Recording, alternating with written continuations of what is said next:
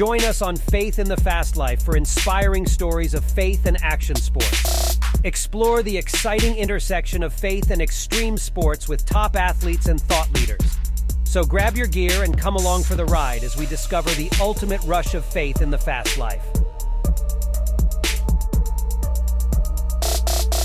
All right, Faith in the Fast Life family, we are honored to be here with yet another episode, one that we didn't expect happening. We're here in the house, the makeshift podcast booth, with Richie Webber, who I've wanted to say Richie Cunningham since the moment I heard his name, and I don't know who Richie Cunningham is, but we're going to find out. Yeah, we're going to find out after the fact to figure out who Richie Cunningham is. But without further ado, Richie Webber, thanks for being here, man. Like I said, unscripted. Where this goes, we don't know. But tell us a little bit about you. What's your background story? Let's just jump into it. Sure. So in a nutshell, I came from a good family, single-parent household, but had all the love and support in the world. And I was an all-American kid growing up. I played sports. I played football. I ran track. I actually won a state title in track my sophomore year of high school. And I had some colleges looking at me, some scholarship offers. And my junior year of high school, I broke my arm playing football, first game of the year. And I always say I wish I could tell you this heroic story that, at the 1 yard line I score the touchdown and win the game. And unfortunately, I was just running out the clock. It was just an awkward fall. First hospital that they sent me to said, this break is too bad. This was close to being a compound fracture. So they sent me to another hospital over in Toledo, Ohio. Now, the first hospital that I went to gave me a script of Vicodin. I go to Toledo, they gave me a script of Percocet. So keep in mind, I'm a 16, going on 17-year-old kid. Sports were everything to me at this time. Everything that kept me together, my safe place, my happy place, right? And when I get back home, I start taking these pills exactly as prescribed. But what I notice is that I feel amazing. I feel incredible. I can talk to people. I'm happy. I'm removed from my support system of the football team. Shortly after breaking my arm, my girlfriend breaks up with me. She was in college. I can't play football. And to a 16-year-old kid, that's like the end of the world, right? So I start taking these pills. Again, exactly as prescribed, but I notice that they make me feel better. And that quickly spiraled into a greater addiction over time. And, by the time my senior year came around, I got kicked off the track team. I failed for cocaine.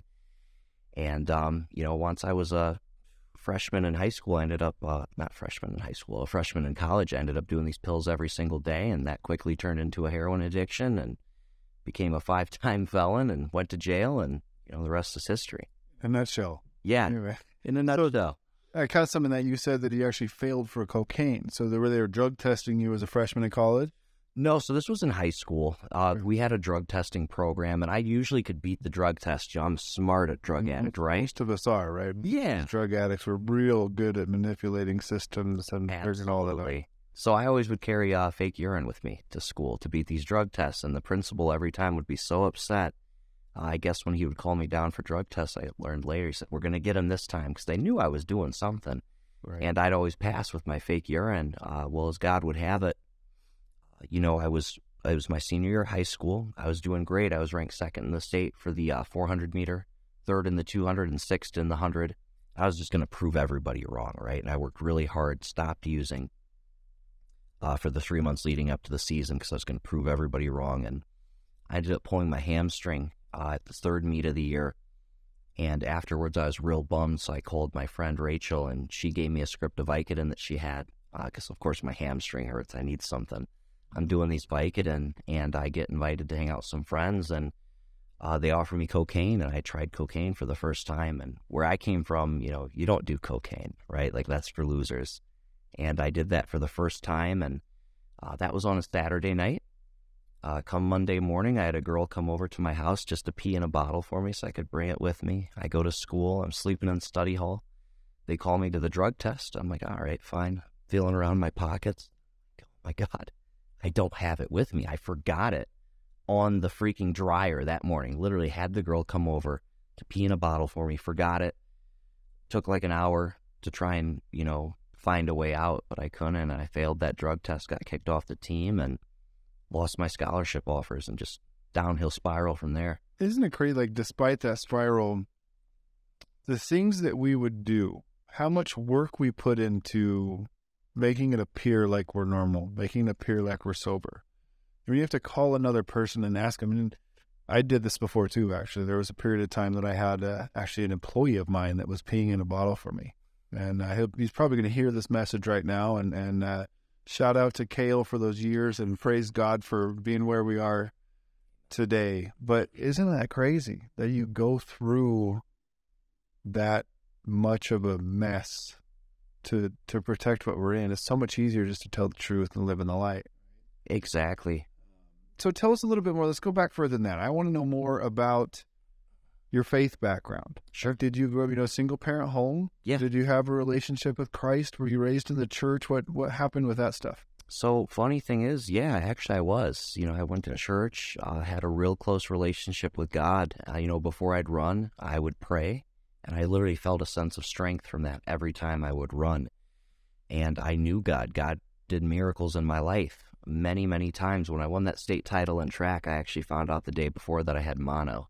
And for those that don't know, if you have mono and you stress yourself too much physically, like you can literally die. I think it blows up your liver or something, right? I wanted to win that bad anyway. And, it was interesting because as that addiction progressed, I got further and further away from God. And coincidentally, my life became more and more of a mess. Yeah.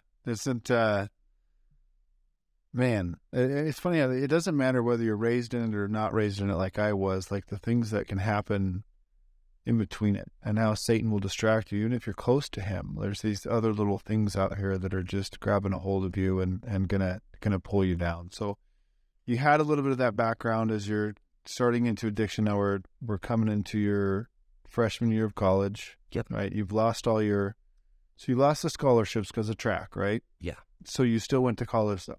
Yeah, so I managed to get a partial ride academic scholarships because of my ACT scores. So my GPA by the time I graduated was a 2.4, which is way less than what I was capable of. I think my senior year of high school, I think I missed 50 days of school. And to put that in perspective, 9 weeks, like a quarter of the school year, is 45 days. And I missed most of that after I had failed and got kicked off the track team. So got a partial ride for the ACT scores. I scored in the 98th percentile for writing on the ACT and the 99th for reading. Got the partial ride, and I think about halfway into my freshman year of college, that's when I was doing the pills like every single day. And I'll never forget the first time I started to think that I might have a problem was one of my roommates came out one day. He said, I'm not feeling too good. Another one of my roommates comes out. He says, I'm not feeling too good either. I'm thinking, wow, I'm feeling kind of cruddy too. Must be something going around, right? And then I thought for a second, and it hit me. I think I'm dope sick. And we had heard about this, fabled dope sickness before from other people would get pills from that were older. And to me, I always just thought it was like a pill hangover or something, right? And I kind of laughed it off to that. But that was the first time I started to have an idea that, I may have a problem with this, or this may be affecting me in a negative way. Right. Yeah. And that's, man, I understand. How old are you at this point? At this point, I'm probably 18 or 19. Yeah. When did you try your first drug?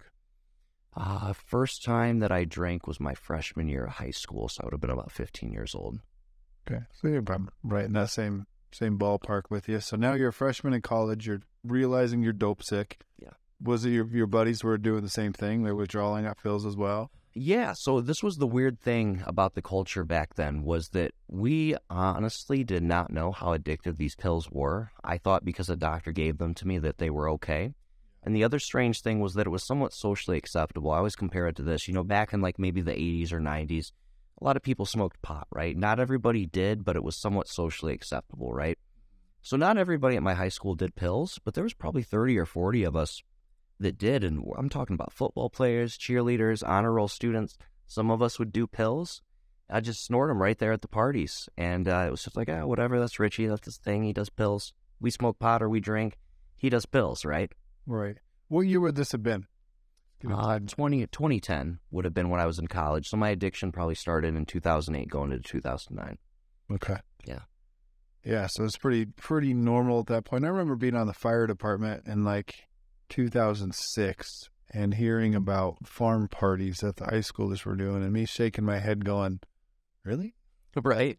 All the drugs I've done in my life, and they're just dumping all these pills into a bowl and picking what you want. Like, that was just insane to me. Yeah.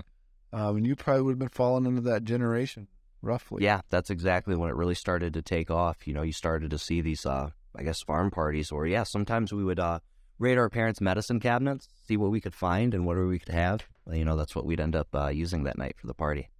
Yeah, it's crazy, isn't it? So with that, freshman year, you're starting to notice you're dope sick. Tell us more. Where does that lead? Tell us about the college journey. Sure. So I think where things really started to tip the scale for me, because before, keep in mind, we're all in college. Now, we'd play Halo, we'd study together, and we'd also be snorting pills sometimes, right?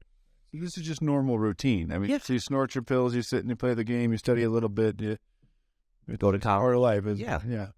I think where it really started to turn for me was me and my ex-girlfriend broke up at the time. I was real upset, so I started just snorting them every day. Before that, it was more weekends and stuff. And, we'd feel a little dope sick after, but like I said, I would call it a pill hangover. I started doing it daily, partway through probably my freshman year, and that's when I dropped out, was after that semester. So did you drop out because of the pill addiction at that point, or just because you weren't keeping up with the schoolwork and couldn't hang anymore? Both, right? If I wasn't doing these pills, I would have been able to make it to my classes more often and gotten good grades. But because of the pills and the partying, I couldn't keep up with my grades, so I dropped out and became kind of a full-time drug dealer at that point. Right. Were you were you going to college in the same place you grew up, or were you about an hour away? It was called Bowling Green State University, so it was about an hour away from Clyde, Ohio, where I grew up. Okay. So now you've dropped out. You're dealing pills. Tell us more. Yeah, so the main thing that I sold was actually weed. I wasn't a big weed smoker, so I actually did pretty good with the weed for a while because I didn't use my own product. I'd buy and sell pills, but it was more so just to feed my own habit, and I did that for about a year or two decently successfully. I also started trading stocks at the time. I did pretty well on that, so I had all the justifications, right? I'm making money, I'm feeding my habit, I'm trading stocks. And, after I dropped out of college, soon after that, I ended up moving to Florida for about a year because there was the pill mills down there at the time. Yeah. Yeah, I knew a professional wakeboarder that got popped for the pill mill, actually. Kind of interesting. Really? Yeah. Oh, well, just knew of him, but that's, it's funny how we'll justify that once again. I'm making money. Like my cocaine addiction, I was, selling boats. I was making good money, but I was spending every bit of it on cocaine. And that's crazy how that works. So you were selling boats when you were, okay. Because I was wondering, that's an expensive habit to have, cocaine, right? Very much functional. I mean, an extreme addiction, but I got to work every day and I made the money so that I could continue to do it. I may not have slept. Mm-hmm. I lived off of Red Bull and Monster Energy all day long so I could get to the drug dealer's house again that night and, took care of a child in the meantime. It was pretty messy, but we're here for your story on this one. But yeah. One of the things you said there and popped into my head, remember the Notorious B.I.G., the rapper, and he said, never get high on your own supply. Yeah. Yeah. So you were selling weed, but you were doing the oxys and all that other stuff. So moved to Florida where the pill mills are, and what escalates from there? Yeah, so what had happened, I guess I left this part of the story out. Part of another reason why I moved to Florida was I actually caught my first charge before I moved to Florida. So that story... Back in Ohio? Yeah, back in Ohio. Okay. I had tried bath salts for the first time. That's an interesting one. That's the first person I've ever talked to that tried that. Really? Yeah, I wouldn't recommend it to a friend. Yeah, well, I'd hope you wouldn't recommend it. No, but especially not bath salts. Every time I did bath salts, I would catch a felony. Every time. Man, tell me more. That just sounds wild to me. We gotta get the awareness of all this stuff out there. This listeners who have kids and cousins and aunts and uncles and whatever else that are in crazy places right now, and hopefully your story will reach them, make a difference. Yeah, that's why we do what we do, right, man? Is that hopefully somebody doesn't have to walk the same path we did and make the same mistakes. So, yeah, long story short with this, I tried bath salts for the first time and was up for 2 or 3 days. I was with my buddy. We went to Toledo to go score some pills. He's so paranoid partway through, he thinks I'm trying to set him up. Then he thinks I'm trying to steal his girlfriend. So then he's trying to get me pulled over, I think. He's doing all this weird stuff, and eventually we make it back. He suggests we go to the bar. So we ride bicycles to the bar. Keep in mind, I'm not old enough to drink. We go to this bar. They serve us. We'd been up for 2 or 3 days. We ride our bicycles back, and he just takes off way ahead of me. I'm like, Brent, wait for me. And he's just biking away. I get to his house, and I think he locked me out or something, and I'm so tired at this point, I just pass out right there in the yard on the bicycle. So there's a hospital across the street, and somebody at the hospital saw me in the yard, thought I was dead, called the cops. The cops come to make sure I'm alive. They wake me up, and, my first thought is just like, oh, shit, what do I have on me? And I'm feeling around. I had this little tiny container that had a couple oxys in it at the time. I think it was Xanax or 2. And I'm feeling around for this damn pill container so that I can eat these pills. And the cops, I'm feeling in my pockets, so they're getting nervous, obviously, right? They're like, you need to take your hands out of your pockets. I'm not paying attention. Well, finally, they get upset enough. They're like, all right, come here. So they go to arrest me, and I just take off running. Now, keep in mind, I'm still pretty freaking fast at this time, right? So I take off, and I'm gone. Later at the court hearing, they testified and said, yes, Mr. Webber, we chased him for about 30 feet, and we realized it was futile to chase him any further. Now, this is where the story gets really wild, man, is keep in mind, I've been up for days on these bath salts, and bath salts make you incredibly paranoid. It's like meth, but even worse, right? So I'm running around town for probably the next 2 hours, and in my head, I think there's dogs chasing me. I can hear the dogs barking. At one point, I thought I saw a helicopter flying over me. So I'm running around town for 2 hours. I think it's still about 4 in the morning. I come across a cornfield. I dive in this cornfield and start crawling army style through this cornfield, trying to hide from the cops. I'm crawling through there all night, and again, I think I hear dogs. At one point, I took off my shirt and threw it to try and throw off the scent of the dog or something. Long story short, man, about 6, 7 o'clock in the morning, the sun comes up. I'm exhausted. I'm dehydrated. I'm just beat. So I stand up. I say, okay, you guys got me. I'm done. I give up. And I look around, and there's no one around me. I'm just so baffled at this point, man. And I get out of the cornfield. I walk probably half a mile, find some person's house, and say, hey, can I use your phone? And dude, I'm all beat up. I got scratches and briars all over me. I look crazy because I am crazy at this point. Thankfully, they were nice enough to call my grandparents. My grandparents picked me up. I went home, fell asleep, and I wake up, and this was one of the first times I tried to get sober, and we can dive into that a little bit more after. But to get back to the original thing of me catching this felony is what had happened was when I ran, they went back to that bicycle later. Apparently, those pills had fallen out of my pocket before I ran. They ended up charging me with it because it was in the general area, and that's how I had those felony charges pending. So all that, they didn't actually even find you at that point? No, I got away. And essentially you got away, went to grandparents' house, slept it off, and then tell me more about the attempted sobriety. Yeah, so after that had happened, I was worried because the cops, I'd given them my ID beforehand. If I wouldn't have done that, I might have gotten away with it, right? It wasn't for those meddling cops. But I'd given my ID, so I had a feeling in my head I might get charged for this stuff, right? Because Brent had told me they found the pills. So it kind of scared me. And, I detoxed cold turkey for 3 or 4 days at my house and started reading the Bible again, actually, and trying to get sober and listening to a lot of Christian music. And I think I stayed sober for about a month and a half, but my biggest problem with that attempt at sobriety was I had no support system. I didn't have anybody to hang out with. Everybody I hung out with at that time did drugs, so I was just by myself and got lonely, and eventually went and hung out with some of my old using buddies, and I think after a time or two of hanging out with them, I ended up using again. Yeah, that peer pressure thing, right? It's that was the final thing with us, is we changed our life completely. I say our because my wife came in and, girlfriend at the time, and I told her I was an addict, and she said, well, what's next? What are we going to do now? Sure. And the beauty of that was we switched everything up. We moved as far out to the west as we could. I didn't get on social media for 6 years. I guess maybe 5 years, but it was a long time. Until we started ministry, I wasn't on personal social medias at all. Yeah. So it was that long of completely changing your life. You got to change your scenery. You got to change your friends. And unfortunately, most of those people that are in addiction with you are not actually friends. They don't have your best interest in mind. They're just validating your mess. Well, they're your friends if you got drugs, right? You're the most popular person in the room, but as soon as the drugs are gone, they're going too. They're gone too, yeah, absolutely. And you're just left there empty. Yeah. Yeah, that's amazing. So, all right, so now back to using, back to doing the thing. Now you head to Florida? Yeah, then I head to Florida. I meet a girl.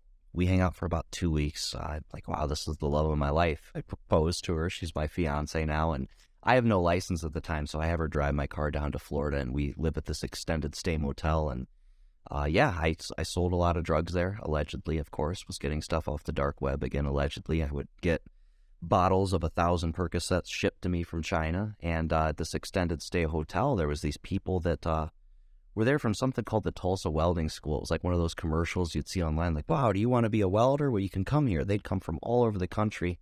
I got the pills for about $2 a piece. I'd sell them for $5, and that was, kind of how I supported myself at the time. So literally off the dark web, you found a place you could just order these things. Yeah. And that's probably still available today. It is, unfortunately. It's a really scary thing. A lot of people have relapsed because of it, because you can get the drugs shipped right to your house and use cryptocurrency, so it's somewhat anonymous. And at the time, actually, the first Bitcoin that I bought was $5 a piece back then.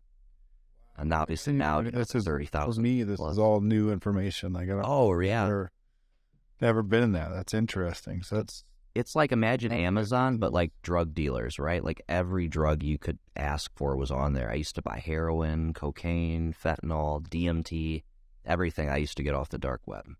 Wow. And literally shipped to you through the mail service or FedEx or UPS or whatever. Yeah. Yeah, the federal government was muling my drugs, again, allegedly, of course. Allegedly. Like the word allegedly. Yeah. That's gonna be the title of this podcast. Allegedly. Richie Webber. Yeah, Richie Webber, allegedly. I like it. So tell me what else happens in Florida, man. Like, where do we go from there? I mean, just a couple highlights of my life down in Florida, I guess, was another thing that I did was I got connected with some drug dealers out in the hood that could get Percocet 30s for about $15 a piece. And at the time, wholesale or retail value, they were like $30 a piece. So I thought this was fantastic, right? Great deal. I'd buy a bunch of those. I think I'm probably spending $300 or $400 a day on pills at this time. Not for personal use. You're using still, but you're buying and reselling. So personal use was $300 or $400 a day. Okay. It was my personal habit at that time. I'm buying way more than that. I'm so buying. Everybody knows, like, we laugh about this, and Richie giggles about this, and I think that's a place that we can be at now in our addiction. And I look back at my 8-ball to quarter ounces a day and go, wow, thank God I'm still alive. Oh, man, I agree 100%. For me, I like to be able to laugh at my past so that it doesn't have to harm me anymore. Back then, it was miserable. It's not fun. There's nothing funny about it when you're in the middle of it. It's literally life or death. But I do like being able to look back at the madness now, especially the places God has taken me, and laugh and see that, things worked out in the end, and I can kind of laugh at my insanity now. But yeah, at the time, not very funny. Complete insanity. So you're $300 to $400 a day. You're selling more than that. Tell me more. So what else happens with this gang, the guys from the hood? Yes, I'm living in Jacksonville, Florida at the time. I think it was the second biggest murder capital in the country. Was hanging around. Right behind Pueblo, Colorado, probably.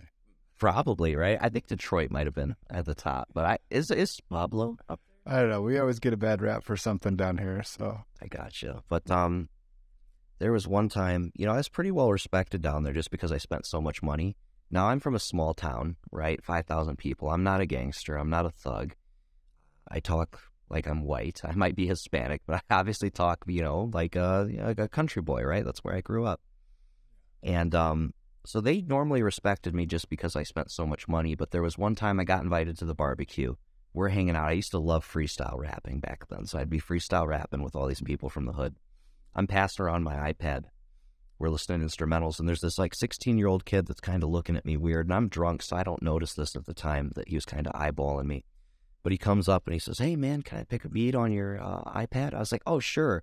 I'm sitting in the passenger seat. I hand him the iPad. As soon as I do, I'm like, "Oh no, I've made a terrible mistake." He takes off running, right, trying to steal my iPad. At the time, this iPad means the world to me because I thought I was going to be like a rapper. Like that was going to be the thing I was going to do.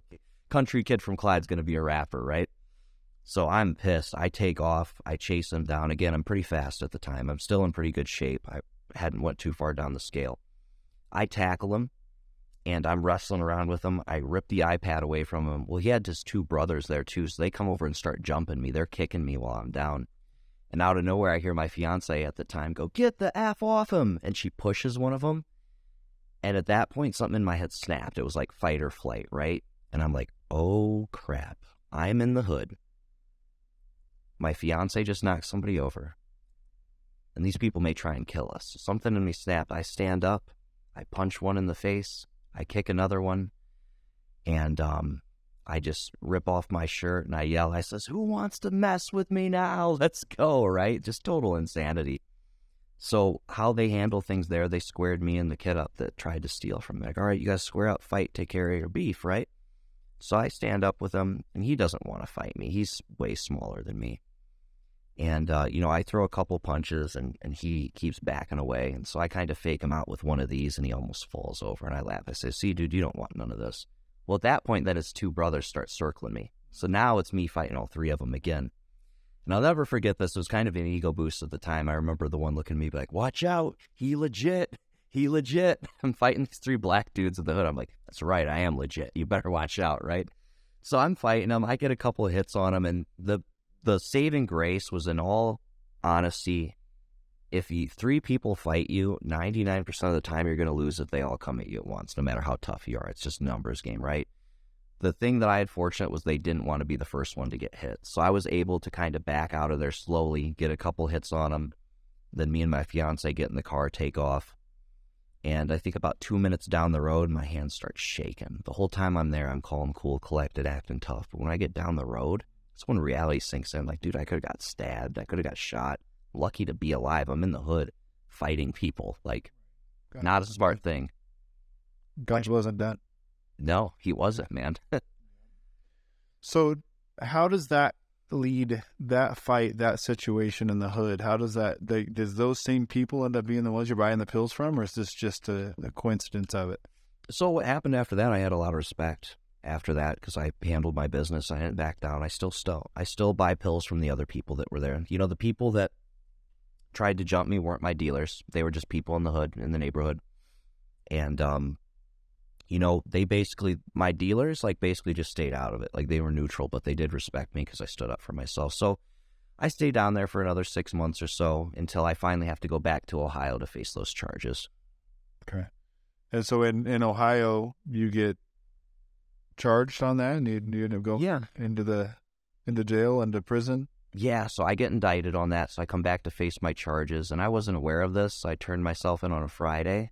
So they told me, you turn yourself in, you get your court date. Well, I wasn't aware that you couldn't bond out over a weekend. So this is the first time I withdraw, bad. Because I have a $300 to $400 a day at this point. Exactly, man, and that was awful. I think I spent 3 or 4 days there just puking my brains out and wishing I would die. Yeah, so that cycle continued for probably the next 2 or 3 years, where I would, go to jail, get out of jail, pay bonds. I'd find ways to manipulate my case and just keep pushing it back further and further. And unfortunately, what happened is in Ohio, if you miss court, that's another felony charge. So one of my felonies ended up being for missing court because I didn't want to be dope sick. And, while I'm on probation, there's a time that I get out of jail for 2 or 3 months. After 2 or 3 months of sitting in jail, I get out. I'm feeling good, ready to take on the world, feeling happy. And, I end up hanging around my old friends again, relapsing and overdosing that night for the first time. What was the longest bit of sobriety you had before you actually had sobriety? So technically it would have been 7 months, but that 7 months was spent all in jail. Now, the one thing I will say about that I think is important to touch on was it was the first hint that I had that recovery would be possible. Because about a month into jail, I'm sitting there, I'm laughing, I'm playing cards. We're eating a thing called a break, right? And that's basically prison food. You mash up a bunch of ramen noodles and other random things that normally you'd never eat. I'm laughing, having fun. I'm like, dude, I'm happy right now. And I thought, I'm like, why am I so happy? This makes no sense. I'm in jail. And it hit me. I was like, you're sober, dude. That's why. You're not on drugs. You're not in the madness. And it was a thing that when I did get sober, I took with me and that I still think of today. If I start feeling sorry for myself, I remember, dude, you found happiness in jail. You can be happy in jail. You have all these blessings around you. You can be happy anywhere. Right. Well, the Apostle Paul, right? Yeah. True happiness, whether he had little or lots. Mm-hmm. His peace was in the Lord. Exactly. And sometimes when you take all of this other stuff around us, you take all of that away, that's when you can actually find true happiness without the distractions of the world around you. That's so true, man. That's where every time I would go too far off the rails, it seemed like God would put me into jail. And that's where I would kind of get in touch with him again, start working out again, eating food on a consistent basis, getting close to God, and coincidentally, that's where I'd start to feel happy again. So tell me more. So you're in and out. You're catching multiple. How many felonies did you end up with? So in total, I ended up catching 5 felonies that I was convicted of. Yeah. Okay. And how did you walk that out? Was it serving time? Was it paying? How much time did you end up spending in prison with that? So in and out, I was in and out for about 2 years. Longest I ever did was 7 months. And one of the last felony charges I got is about every time I'd overdose, I'd catch more felonies because I'd have drugs on me. My last overdose, I was at my mom's house. This was when fentanyl first came into the picture too, I should add. What year is that? What year would this have been? Probably 2014. So it's crazy too, because it's been around forever. But for me, I didn't really start to hear about fentanyl until seems like a couple years ago, maybe 3 years ago now. You start hearing about it. But obviously, when you're in as deep as you're in, you're truly an addict. You know what's out there. You know what's coming because the dealer's offering it to you. You're buying, and all of a sudden you're doing different things with it. So how many times did you overdose? The cops actually came to. I don't remember how many times I've actually overdosed, but as far as times that cops or paramedics were involved was 2. And I feel like we could go down 1,000 different rabbit holes of your story, but we're gonna try to keep it somewhat brief for our listeners, so we're not sitting here for 2.5 hours. And I'll encourage them now as listeners to look you up on social media. Sure. Richie Webber. And do you have another page? Yeah, it's called The All American Addict is my main page right now. You can find me on any social media platform. For the listeners who want to hear more, we're going to go to that. But tell me more about that last overdose. Yeah. And let's get to the good stuff. We went through all these things. We've been to Skid Row. You've been in the darkness. You've been in the hood. You've been to prison. When did God get a hold of your life and really make the change to where you're at now? So that last overdose that I had, again, I was at my mom's, and it's one of the first times that I got fentanyl. Up until then, I could do 0.5-gram shots of heroin at a time and be okay because my tolerance was so high. This time, I think it was only 1/10 of a gram that I shot up, and I remember I stood up off the toilet. I take 2 steps, and I just hit the floor. And, I literally died, and I didn't go to heaven. It was just total blackness, nothingness. The next thing I remember is I'm yelling, I'm screaming, and I've got 5 cops trying to hold me down. And I guess when they had hit me with the Narcan, it put me into instant withdrawals. I bit my tongue. I was spitting blood everywhere. They said it looked like The Exorcist. And my poor mom, man, she's the one that found me and saved my life. And she was literally giving me CPR, and I would have went brain dead during that overdose if she wasn't. And I put that woman through literal hell. And unfortunately, after that overdose, I kept using, was on the run for another 2 or 3 months. And that leads up into where the change actually occurs, right? So what were you on the run from at that point? You run from the law, or you're just on the run wilding out like we did? Both. Mostly from the law, though, right? I think at the time I had like 8 or 9 pending felony charges. I was convicted of 5. But I was on the run, on and off for probably 6 months, just where I had warrants everywhere I went. I had to look over my shoulder. And, what finally changed for me was, and I recommend this to any of the listeners watching that have a loved one, you got to stop enabling your loved ones. You're going to kill them if you don't. And it's not your fault, not anything to feel guilty about, but it is important to remember that if you're enabling your loved one, you're not helping them, you're hurting them. And ultimately what changed for me is I had these warrants. If I didn't turn myself in, my mom was going to have to pay another $5,000 bond and maybe even lose her house. And she said, "You've cost me too much money. You need to go to jail and turn yourself in. And if you don't, I'm not giving you money, and I'll make sure your grandparents don't give you money." So I turned myself into jail. That was November 6, 2014. Turned myself into jail. I actually, again, allegedly smuggled Suboxone into jail with me. You guys can use your imagination how I was able to do that. Yeah, well, we'll go to any length at that point of addiction. It's amazing the things you do. It is. So yeah, I turned myself into jail. I remember I took 1 strip of Suboxone when I first got there, and I accidentally dropped the rest in the toilet when I was retrieving the Suboxone. And I kind of took that as a sign from God. I thought, I could take these for the next month and then have to withdraw in jail and feel like crap, or I could not take them. So again, allegedly, I gave them to a buddy of mine, and he gave me some bunch of ramen noodles. And what's your take on Suboxone? Oh, man. So again, we could go on all day for this, but my take on Suboxone is it can be a good bridge to get people into recovery, right? Like if somebody's homeless and can't get into rehab, great thing to keep somebody alive. Should you be on it for a year? No. I get messages from people that are stuck on Suboxone or methadone more than any other drug right now. Yeah, so to me, it feels like you're just giving them a drug to replace the drug. At the end of the day, it is. It's just a less harmful drug, but it's a dangerous game to play when it comes to Suboxone. So you ditch that, you get your ramen noodles, and what's next? This is where God comes into play in this picture. I'm in there for about 3 or 4 days, withdrawn, going through it. My mom comes to visit me like she always does, bless her heart. She comes to see me, I see her, and she's tearing up. She said, Richie, I have some bad news.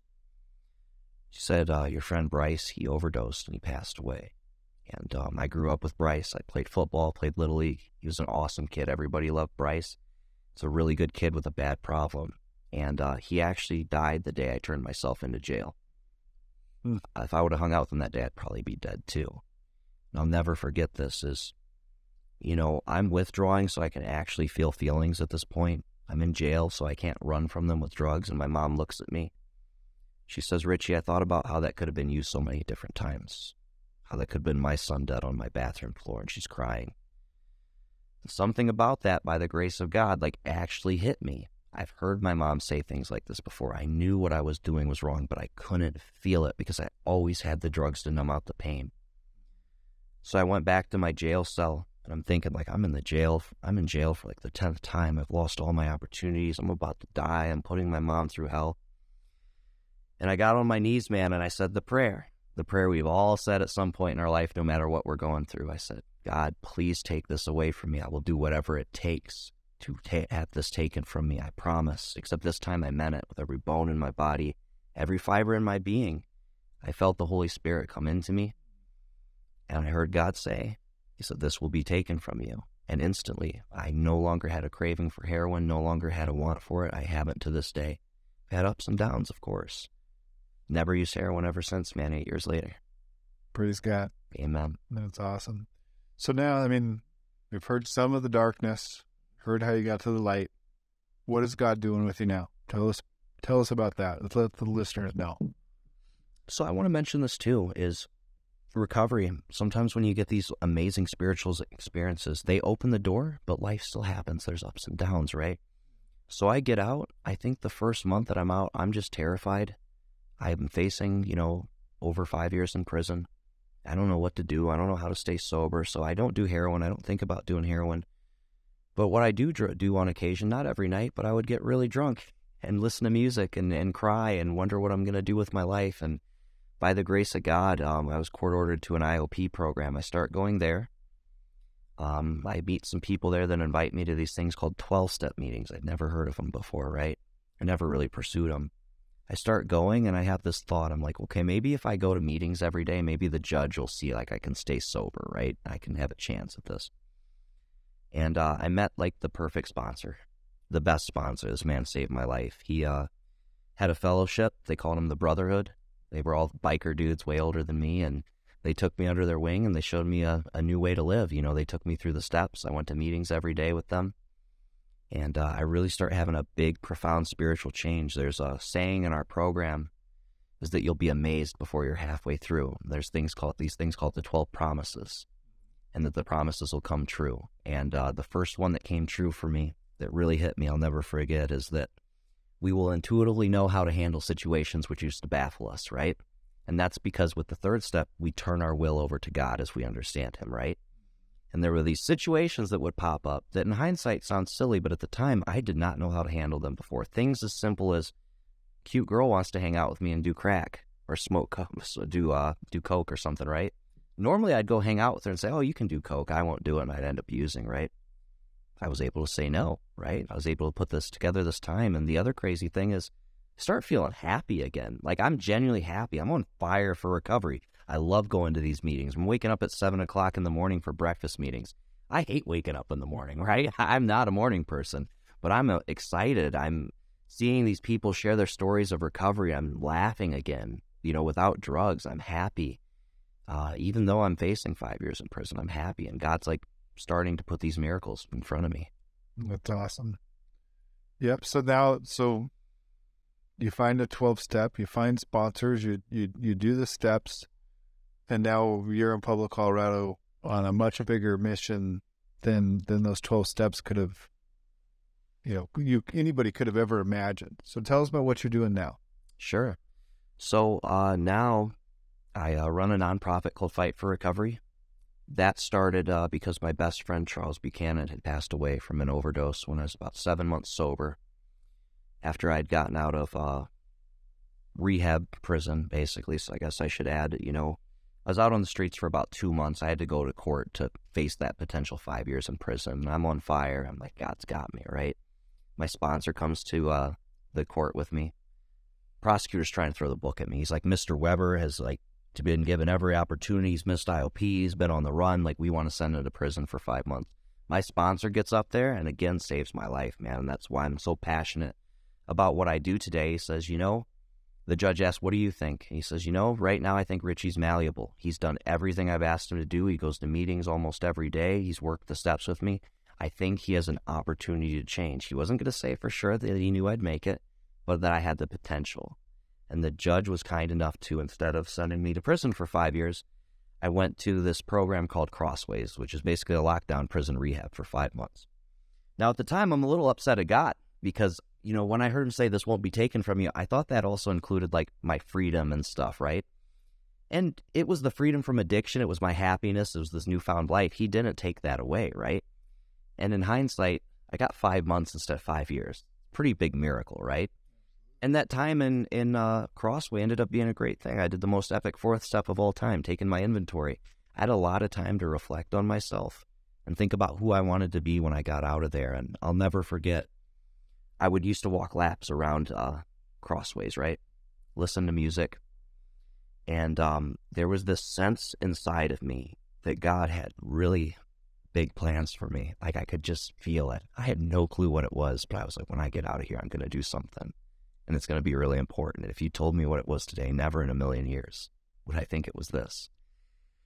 And it's been a beautiful blessing. Like I was saying, that nonprofit that I started, that happened because I lost my friend. And there's a verse in the Bible that says there's no greater love than to lay down your life for your friends. And there's 2 friends that I have. There's multiple, but 2 that really stick out that if they wouldn't have passed away, I wouldn't be doing the things that I do today. And I try to honor their memory as best as I can by living for them. And, the first was Bryce. His death was what caused me to wake up and get sober. The second was Charles. His death was what inspired me to go out there and help other people. So I did a mixed martial arts fight in his honor.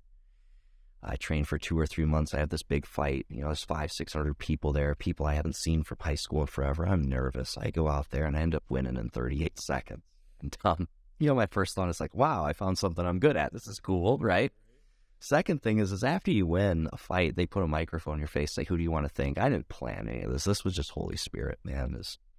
I told that entire crowd of 600 people that I did this fight in honor of my best friend Charles, that he was a good person with a bad problem, that he overdosed and died from heroin. He was a state wrestler, great kid. And then I told the whole crowd that I too was a heroin addict, but that not only is recovery possible, but all things are possible through recovery. And I hear the whole place go nuts. They're clapping, they're cheering. And afterwards, there's probably 20 or 30 people that come up to me and say I gave hope for them, their son or their daughter, that they too could recover. And it was in that moment that I saw God's plan for me come together. All those moments that we have of why does God hate me? Why am I detox in jail? Why am I a failure? I'm like, oh, well, this is why. This is why I did all this, right? But God, he brings it all together. Absolutely, brother. Yeah. So how can they get a hold of your nonprofit? If people want to give or they want to pour into you and support this mission that you got going, how do they reach you on that? Yeah, you can reach me on social media, the All-American Addict. I also have a phone number that I can put up here on the podcast later if people need to reach out. And again, I have resources across the country that are available with or without insurance. The people can go to detox, they can go to rehab. Sometimes I have scholarships. It's been a huge blessing. I've been able to scholarship 30 of my friends into treatment from my hometown, into places that are outside of Ohio. Some of the nicest treatment centers in the entire country where they can go and get help, and that's all because of Charles. I started that nonprofit, and God has just blown it up in ways that I never thought possible. When I started, I just wanted to help my friends. I didn't want to see them die anymore. I kept asking, why doesn't somebody do something about this? And God said, you are somebody. Go out and do something about it. It's good. So, and that's just continued to blow up, where I've done everything from going on a show called 60 Days In on A&E to reaching 30 million people a month on social media to being out here in Colorado doing a documentary. This documentary is on addiction, homelessness, and mental health. I'm literally going to every state, interviewing people like yourself, interviewing senators, lawyers, judges, homeless people, addicts themselves, in the jails, out of the jails. Going to be a comprehensive look at addiction across America, what we can do to fix it, what the problem is, and how we can change things, and it's opened a lot of doors, and it's all started, with God's plan right back there in that jail. Do you have a name for the documentary at this point? I was going to call it The All-American Addict, but as I go on, I need a new working title. It's more than just addiction, We'll all pray on that for you. Thank you, man. Man, it's been an honor to have you here today. For the listeners, take a look at what Richie's got going, The All-American Addict. Be on the lookout for the show that's coming out, the documentary that'll be coming soon. And for today, we're going to close here. But before we do, I always like to ask, what's one thing you want the listeners to remember today? What's one thing you want to tell them? What I want people to remember is no matter how far down the scale you've gone, that there's hope for you and that your life has purpose. If you get clean and sober, you can save a life, and that means your life is everything. If you save just one person, not only are you saving them, you're saving everyone in their family, their son, their daughter, their mom, or their dad. You can literally change the world just by changing yourself. Yeah. Take the first step, right? So, man, so thankful. Listeners, be on the lookout for the next podcast coming to be determined, and we'll catch you next time.